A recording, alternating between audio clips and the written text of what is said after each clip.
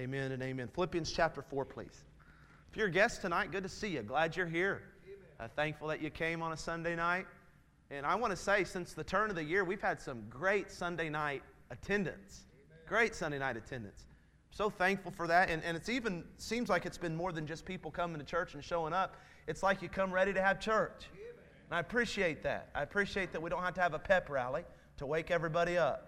That's how it should be every time we come into God's house. We should be ready, tuned in, ready to hear from God and give His name the praise and worship it's due. Thank you for being here tonight. Philippians chapter 4, partners in the gospel. We've got two more messages out of Philippians. So let's begin this one, reading in verse number 10.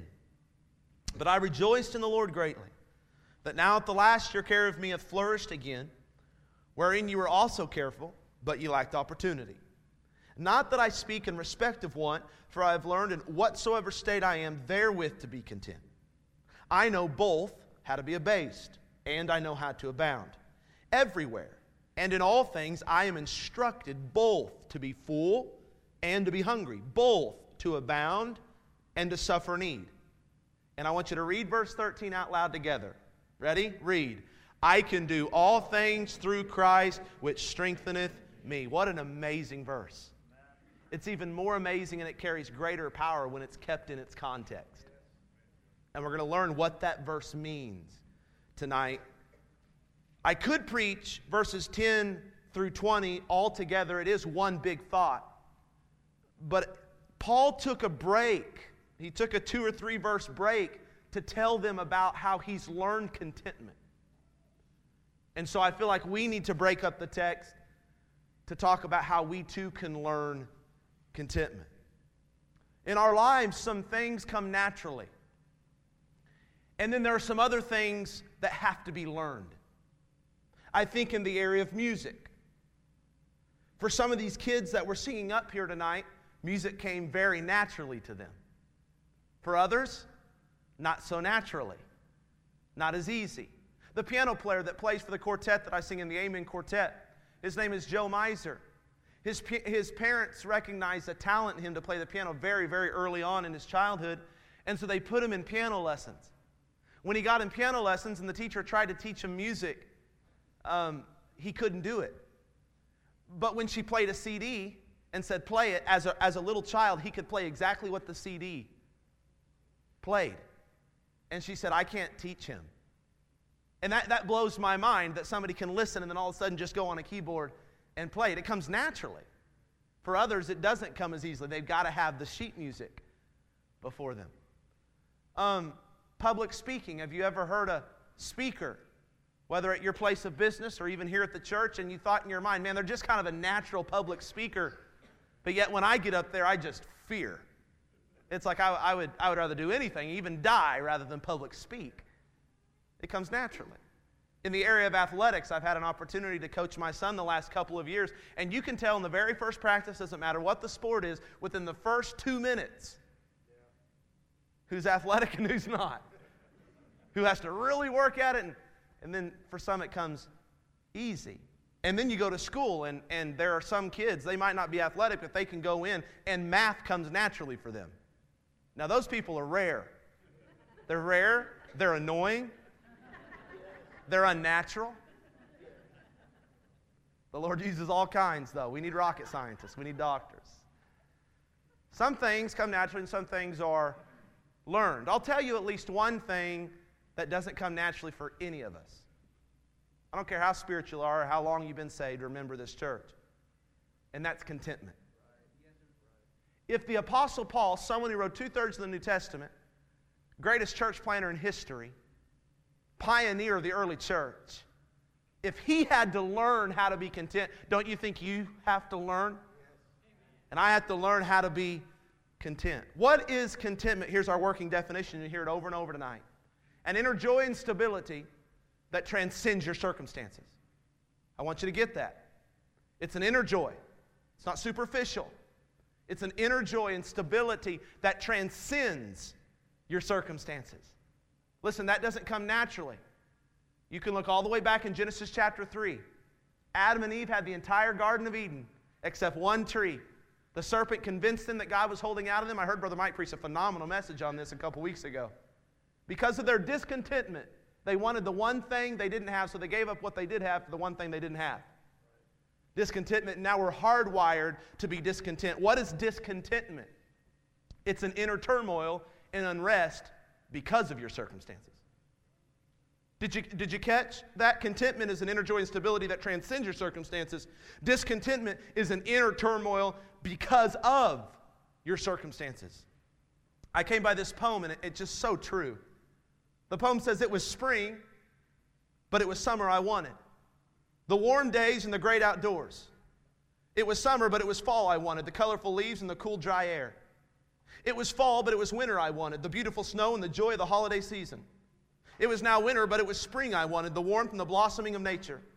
I was a child, but it was adulthood I wanted. The freedom and the respect. I was 20, but it was 30 I wanted. To be mature and sophisticated, because all 30-year-olds are sophisticated. I was middle-aged, but it was 20 I wanted. The youth and the free spirit. I was retired, but it was middle-aged that I wanted. The presence of mind without limitations. My life was over, but I never got what I wanted. There are three general categories of discontentment: material, relational, and circumstantial. And there are three phrases of discontentment that arise in the midst of these different situations. We say, if only, or we say or think, what if? If only is imagining a different future. What if is imagining a different past. Let me illustrate how it works. In material discontentment, we might think or say, if only I had that salary, then I would be able to get that house. Imagining a different future.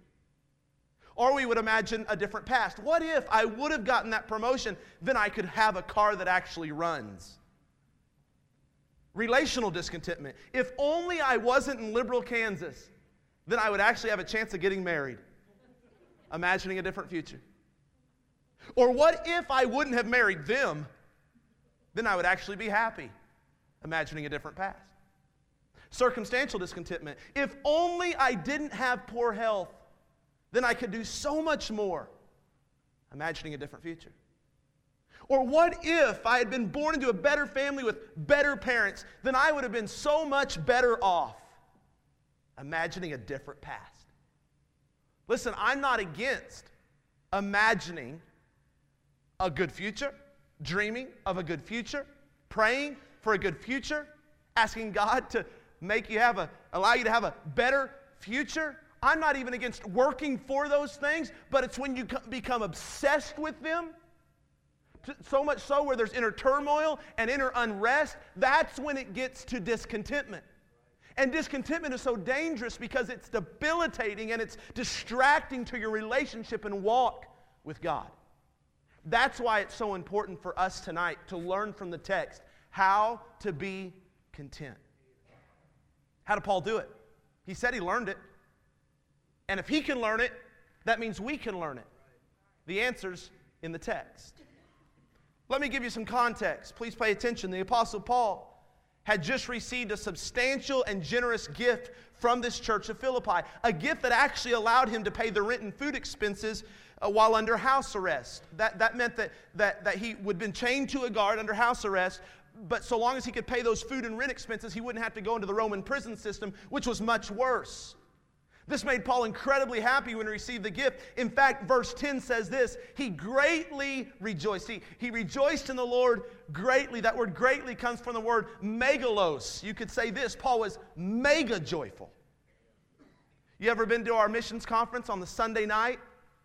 And we put all our missionary families, their kids and their wives and everything up here, and then we bring them, all the men, we bring them a brand new suit, and we get the kids some shopping money and the wife some shopping money, and then we bring them up this gift card bouquet with hundreds of dollars of gift cards to gas stations and get their oil changed and department stores and so on and so fast food restaurants, and a lot never fails. A lot of them cry. and you can just see that they're so joyful. I would say they're mega joyful to receive that gift. We go to the National Church Planting Conference at Heartland Baptist Bible College in Oklahoma City, and a man gets up there who's been called to plant a church in the inner city of Philadelphia, perhaps, and he's planting that church, but he goes and he presents his work, and he presents his burden, and he says, hey, I need money for songbooks, and I need money for a sound system, and I need monthly support, and we need money to pay our rent for the building we plan to rent out so we can have church, and so on and so forth. Maybe he's going to have medical expenses because their family can't afford insurance, and so he'll present those to 200 or 300 pastors that are scattered in the congregation. The moderator will step up to the pulpit and say, does anybody want to give? And it's amazing. Pastors start standing everywhere across the auditorium, and in a matter of 5 or 10 minutes, it's not unheard of for that guy to receive what, $15,000, $20,000? And you can just see tears running down their face. And men around the building mega joyful that they could invest into that ministry. That's what Paul's feeling. He sees, he tells them in essence in verse number 10, listen, I haven't heard from you in a while, and I know it's not because you didn't care, it's just because you couldn't figure out how to deliver the gift from me. But let me tell you, when I finally saw Epaphroditus walk into that prison house, and he had that envelope in his hand, I knew it was a love offering I needed really bad in the moment. And I got to tell you, I jumped all up and down. I cried. I shouted. I gave him a big old sloppy hug. I was mega joyful. However, Paul says, as joyful, don't miss this, and as thankful as I am for your gift, Church of Philippi, let me make a clarification. It's not like I was over there in Rome miserable and down in the dumps and depressed just because I hadn't heard from you a while, and just because I haven't received a love offering from you in a while, and just because I was running low on money and supplies. Hey, don't get me wrong. I needed your gift to live more comfortably, but I didn't need your gift to live more joyfully. Did you get it? I want to make a clarification and look at verse 11. It's where he does. Not that I speak in respect of want. I didn't have to have this to be happy. For I have learned in whatsoever state I am, therewith to be content. Church of Philippi, thank you. That's why he wrote the book of Philippians as a giant thank you note. Thank you for the gift. It was timely, and your generosity has overwhelmed me. But just know that I've gotten to the point in my life where I can honestly say I'm content whether or not you would have sent me that gift. I'm content no matter what the condition or state that I am in. Now listen, that's an amazing statement. An amazing statement. And what makes it amazing is the condition that Paul often found himself in. He's saying, I'm content in any state, any condition, any circumstance. And he went on to say, I've experienced both extremes of life. The highs and the low, the mountaintops and the valley. And he puts it this way in verse 12. I've been abased, brought to nothing. And I've been abounding. I don't need anything. Look at verse 12. I know both how to be abased, and I know how to abound. Everywhere in all things I'm instructed. I've learned both to be full and to be hungry, both to abound and to suffer need. So Paul speaks from both sides of life. Let's talk about how Paul was content when he was abased. I began to think what scripture passages portray abasement in Paul's life, or being brought low, being brought to nothing. Look at the scripture passage out of 2 Corinthians 11 and see if you've ever been through any of this. Of the Jews, 5 times received I 40 stripes save one. Thrice was I beaten with rods. I've been beaten with rods before. Once was I stoned. Thrice I suffered shipwrecked. I have never been shipwrecked. A night and a day I have been in the deep. Next verse. In journeyings often, in perils of water, in perils of robbers, in perils by my own countrymen, in perils by the heathen, in perils in the city, in perils in the wilderness, in perils in the sea, in perils among false brethren, in weariness and painfulness, in watchings often, in hunger and thirst, in fastings often, in cold and nakedness. Anybody have a resume that lines up with that one? And yet we read in 2 Corinthians chapter 4, here's Paul's attitude. We are troubled on every side, yet not distressed. Are you seeing this? We are perplexed, but not in despair. Persecuted, but we're not forsaken. We're cast down, but we are not destroyed. In other words, I'm abased, but I've still learned to be content. In fact, I'm just going to borrow the words of a great theologian, the best ministry staff or ministry intern that Fellowship Baptist Church has known outside of John Vaught and Alfred King, and that's Mike Collins. He's my third favorite. We've only had 3. I call him Dr. Michael Collins, and he said this: Paul didn't let a deficit in his supply cause a deficit in his spirit. Dr. Michael Collins. He's in the nursery tonight. God bless you, Mike. Isn't that good, though? He didn't let a deficit in the supply cause a deficit in his spirit. I want you to be honest for a moment. If you suffered from these same things that Paul did at this point in your life, right now, today, I want you to evaluate yourself. Would you be content? Shipwrecked, beaten, falsely accused, falsely imprisoned, even betrayed by your own countrymen, your own friends? Would you still have a true sense of inner joy and stability? If you're unsure, the best way to know, listen, is to examine how you handled the last season of difficulty in your life. Did you maintain inner joy and stability despite your trial? How is your attitude? How is your composure? How is your perspective? I have found that contentment is challenged most in our life when it comes to these abasement times, when it comes to these unchanging circumstances in our life that are beyond our control, much like Paul's situation. There's something that my wife and I went through earlier in marriage, still go through to this day, and that's infertility. And it took a long time for us to learn how to deal with that. Tried to have Kevin 4.5 years. God gave us him, and trying to have another one for 8 years, and God hadn't seen fit to give us one. And I'm just going to be real transparent tonight that it didn't come easy for us to be content with that. I'm talking about an inner joy and stability that's not shaken because of it. It's taken us a long time. I think we can say we've learned that. In fact, we looked at each other just a couple of years ago, and both of us were very, very transparent. And it's amazing that God did this work in our heart at literally the same time, where we can hear where other people get pregnant with their 4th or 5th child and they weren't even trying. And now we can honestly say in our spirit, like, we aren't shaken by that. It's not like we went and gossiped or got massive envious or jealous. We were shaken by it. It's like, why can't that happen to us? And it didn't, and it hasn't, but we've gotten to the point over time where we have learned to be content. Our stability isn't affected anymore. That didn't come right away. We're talking like a long time. I've been married to the woman 13 years. Learning contentment doesn't happen overnight. That's uncontrollable. That seems to be unchangeable. And we struggle with that for years, and I'm glad God has brought us to a point of contentment. And I wonder how you're doing in those situations you can't control, and those situations that seem like will never change. Maybe you have an unfulfilling or low-paying job.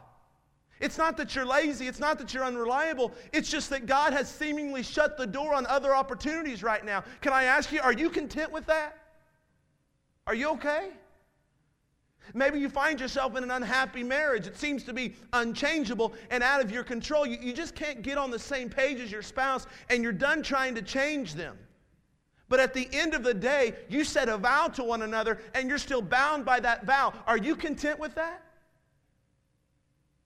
Maybe it's continual poor health. The Apostle Paul had what he called a thorn in the flesh. Many think that was probably something physical.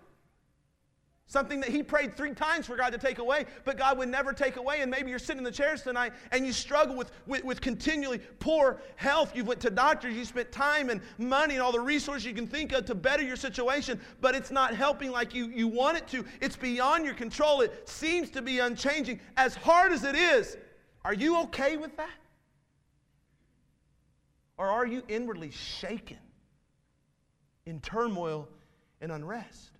Don't misunderstand me. I didn't ask if you're bubbling with some superficial, outward, fake happiness. And I didn't ask if you're totally free of grief, even though you're going through something that's heartbreaking. Because contentment doesn't mean that you have to skip grief.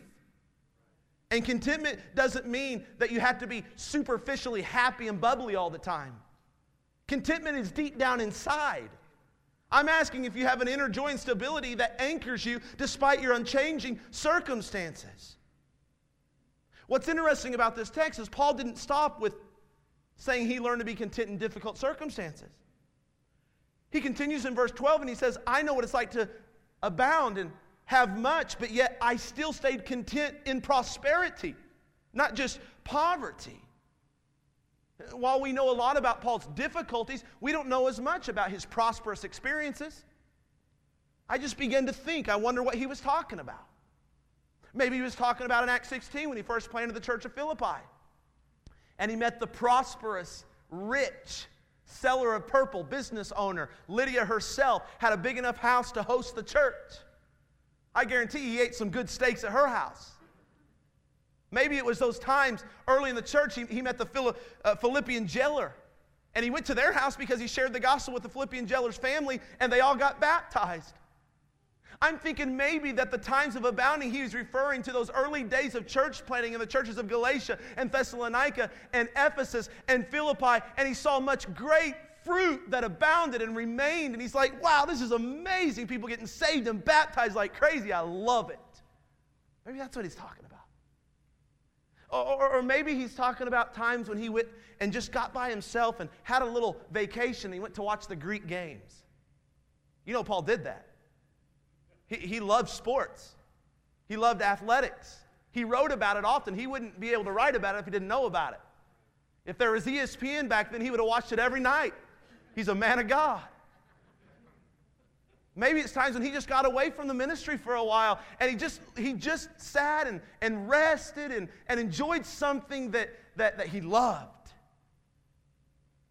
I don't know exactly what it was. I don't know. Maybe it was when he was making tents. You know, he's a tent maker by trade. And maybe there was a time in his self-employment there, his business, where he made so much money, he didn't even need money from the churches to continue planting churches. I mean, he was just prosperous. He had financial margin. Don't you like those months when you have financial margin? There's money left over at the end of the month. Maybe that was it. I'm not entirely sure. All I know was that even though he faced prosperity where he lacked nothing, he didn't want more. And that's saying a lot because the Bible speaks often of when you get rich and you finally get what you wanted. The Bible speaks often how that breeds discontentment. We tend to think in our human minds, ooh, if I just get to this dollar amount, if I just get this promotion, if I just get to this level of financial status, then that's going to be all I need. But then we get there and we want a little bit more. You get what I'm saying? Prosperity doesn't equal to just automatic contentment. And I'm not saying, listen, I'm not saying that you ought to apologize for abounding.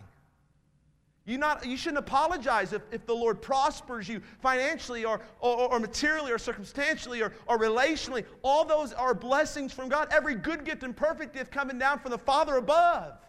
Don't apologize for God's blessing, but don't be fooled to think that it's the blessings that are going to make you content. What does it look like to abound yet still struggle with being content? Well, you finally get the job you've been praying for. It's fulfilling. The paycheck is larger. Now you have financial margin. What do most people do when they have financial margin? They spend more. So now the financial margin decreases because now you got more bills. So now you're back to living paycheck to paycheck to paycheck even though you just got a raise. Because when, as soon as we get a raise, we raise our standard of living. It's because we're discontent people. And now we're complaining that we need another raise. No, you just shouldn't have bought all that stuff. Amen. When God gives you a raise, you should save more and give more, not buy more and spend more. Right. Come on now. You can be abounding financially and still be discontent. Maybe you decide in your marriage, I can't do it anymore, so perhaps you get a divorce and you meet somebody new and now you're abounding in marriage. It's like the honeymoon won't end. If only you would have married this good the first time, right? Yet a heart of discontentment doesn't disappear just because circumstances improved.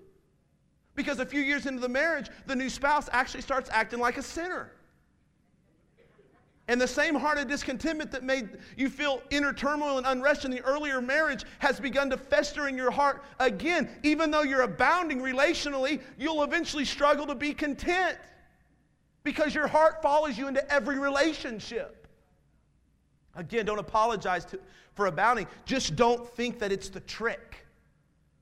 Even Tom Brady recognized this after he won his third Super Bowl. He said, it's got to be more than this. He said, this can't be what it's all cracked up to be. That's the GOAT. Acrostic for greatest of all time, if you didn't know that. David Jeremiah, a great author, listen to this. He wrote about an inspiring television star who finally got a shot at a network series. He walked into the NBC studio, saw his name on a parking space, found the crew treating him like royalty. He was impressed when he saw the star with his name on it on the dressing room door. The series pilot, the first episode, was shot in 5 days. When it got to the television executives, they rejected it. They didn't like it. And they said, no, we're not playing this. And so you know what happened? The young actor left. No one said goodbye. The name was gone from his parking space, and his dressing room was locked. He said, I quote, all the success was like smoke. I couldn't get a handle on it. Like cotton candy. Once it was in my mouth, it was gone. And David Jeremiah followed that story by saying this, our culture is a cotton candy world. Sugary and seductive, a pink swirl of empty calories. Today you might have the flavor of the month. Tomorrow your pockets may be as empty as your soul. Are you with me? Being rich should not be your chief goal in life. But if you get there, if God gets you there rather, stay content. Stay content. Paul mastered the art of contentment to the point where he could still have everything he wanted, but yet he didn't want more. So here's the point in these few verses so far. Listen please, we don't have to live scratching and searching for inward joy and stability. We can have it. We can know it deep down inside despite our negative or positive circumstances, but how? How did Paul have it? How did he learn it? Here we are in verse 13. I can do all things through Christ, which strengtheneth me. Hear me. Contentment that transcends circumstances is only attainable through a strengthening relationship with Christ. I want you to listen so closely from here to the end of the message, because if you don't know how to articulate this verse correctly, you will abuse it. And you will speak things into your kids' lives by using this verse, and it'll be abused. Please, please hear me. It has to be understood in its context. Paul is not promoting a sense of triumphalism where through Christ we can become like superhuman. Honestly, it doesn't matter if you have Philippians 4:13 written underneath your eyes when you play in a football game. It's a good witness. It's a good testimony. It's a great idea. But if you're not good at football and you're not on the best football team, you're probably not going to win, even if you quote Philippians 4:13 throughout the entire game. Are you following me? That's like me jumping into the cockpit of a 747 airplane while quoting Philippians 4:13 and thinking God's going to help me fly this plane safely. I can quote Philippians 4:13, but I can't put God on the hook for my stupidity. If I want to fly, I need to go to flight school. Paul's not saying, hey, I can break these chains, body slam these guards, and run out of prison with 4.4 speed through Christ who strengthens me. When Paul said, I can do all things, he wasn't referring to all in a general sense. He was pointing back to the circumstances he just talked about. No, don't miss this. He said, there were times in my life when I had serious needs, and there were other times in my life when I had plenty. There were times in my life when I didn't have anything to eat, yet there were times in my life when my refrigerator was full of food. But despite my unchanging circumstances, my joy and stability remained the same. And here's why. I learned that something much more powerful was driving my life, an internal, compelling strength that was independent of my financial and my relational and my circumstantial experiences of life. Paul is saying Christ was inside of me. Christ was moving my life forward, and everything but Christ became of secondary concern. Amen. Because of his internal strengthening by Christ, he could live with contentment in any set of circumstances. Did Paul get hungry? Absolutely. But that's okay because Christ satisfied his appetite. Paul was single. He never got married. But that's okay because he was in love with Christ. Paul's freedom was taken away from him. But that's okay because nobody could take away his liberty in Christ. Paul had a thorn in the flesh that wouldn't go away. But that's okay because he had the grace of God that would never run out. To Paul, Christ was all he needed because there was a point in his life when Christ was all he wanted. You can't say I can do all things through Christ if you don't really believe that Christ is enough. How did you do it, Paul? How'd you learn to be content no matter your circumstances? Paul would answer, I learned that I could be content in every situation of life through the strengthening power of Jesus Christ. That tells me our lack of contentment tonight is not merely an attitude problem that we have to fix. And it's not merely a perspective that we need to change. And this text isn't calling us to take a deep breath and power up and show more discipline to be thankful with what we have. It goes deeper than that. Paul has implied that if we're struggling with discontentment, it's a heart issue. Better yet, it's a relationship issue. What we are saying if we're discontent is that Jesus isn't enough for us. Now, we would never say that, but that's what we're saying. We're saying He's not all we need. And you know why we say that? Because we haven't gotten to the point in our life and in our relationship with Him where He's truly all we want. I remember a story. Pastor has told this story at a graveside service before. Teacher who asked her Sunday school class if they would quote by memory the 23rd Psalm. 4-year-old girl in the class raised her hand and said, "Oh, I can do it, teacher." Well, then come up to the front. And she raced up to the front with a lot of confidence. And she took a big breath. And she said, Psalms 23. The Lord is my shepherd. He's all I want. Thank you. And the little girl bowed her head to the class, proudly walked back to her seat. And the teacher was speechless. Because she left out a lot of verses. And she didn't say all the right words, but I think she summed up the entire psalm with that statement. The Lord is my shepherd. He's all I want. Question, is Jesus all you want?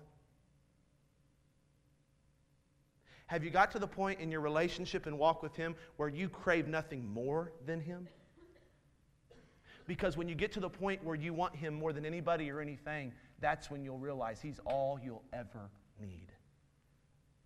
Maybe you're thinking, I want to get to that point in my life.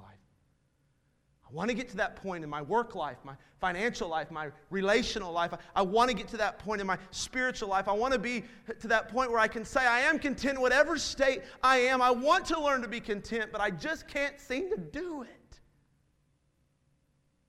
It's what I said about our circumstance of infertility for years. It's hard. The moment you think you're good, then you get shaken again. I want to conquer it. I want to be content. Can I encourage you tonight? Don't get in a hurry to learn contentment. And don't get discouraged when you find yourself struggling to learn it. It is a lifelong pursuit. Please listen to this quote from Tony Merida in his commentary on Philippians. It's amazing. We might wish that a certain crisis would break us from our love affair with this world. But contentment isn't learned in a single crisis. It's learned through exposure to times of need and times of plenty. It involves a regular struggle to believe that Christ is enough. It involves us going through the school of need and the school of plenty. Both schools offer various tests that we must take. You get it? Don't condemn yourself. Don't get down in the dumps because you tend to wrestle with being content. Understand that God's got to take you through a school of plenty and He's got to take you through a school of nothing. And God's got to take you through the school of the mountaintop and through the school of the valley. And it's exposure to both of these things where over time you begin to learn this. And it's an amazing, amazing thing. So when you go to work, you get restless, there's inner turmoil. Here's what I want you to do. Stop and recalibrate. Take a deep breath. Find your strength in Christ and remind yourself that He's enough. If you never get the raise, if you never get the promotion, whatever. If you never get to leave this, what you call a stinky town, take a deep breath and realize Christ is better than a town. Would there be times maybe in your marriage where you get restless and discontent? Stop. Recalibrate. Find your strength in Christ and remind yourself He's enough. There be in times when you're incredibly frustrated with your health to the point of being hopeless. I've watched my wife go through some of this with her Crohn's disease, and medicine's not working and all of this kind of stuff. And that's not said for sympathy. That's just said I've seen people go through this. And you might to the point feel like you're hopeless. I'll never have the energy I once had. Stop, take a deep breath and recalibrate. Find your strength in Christ and remind yourself that He is always enough. And as God takes you through the valleys and the mountaintops, as you experience the extremes of life, the good and the bad, abasement and abounding, stay connected to Christ. And you'll find the strength to be content in every circumstance. At the end of the day, Paul learned to be content because he wasn't preoccupied with the situation. He was preoccupied with his Savior.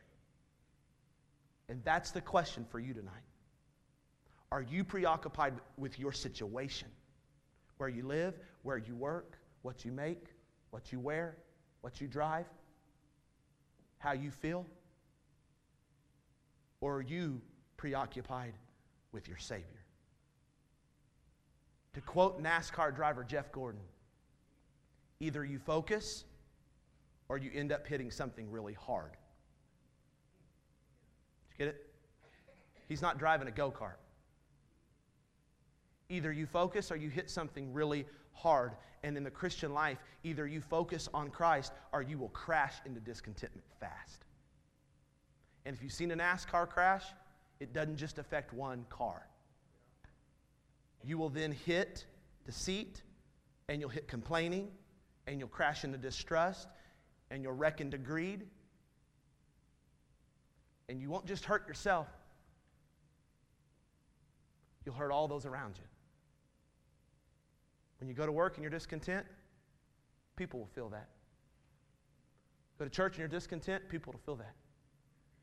You go home after work and you're discontent, your spouse, your children feel that. You hearing me? You're not the only one that crashes.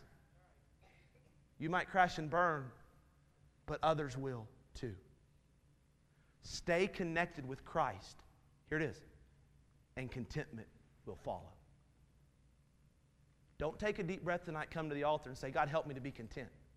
It's not the point. Contentment's a byproduct. It's a result of a connection with Christ. You hearing me? When's the last time you read your Bible? When's the last time you went in your prayer closet?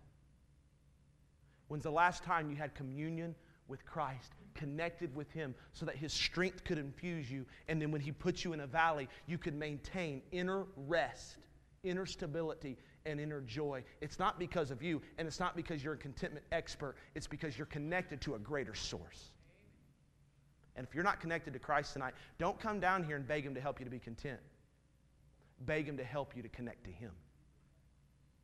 And then Philippians 4:13 will flow out of you. You can do all things, every circumstance. You can be content in through the power and strength of Christ whom you're connected to. Stand to your feet, every head bowed and every eye closed.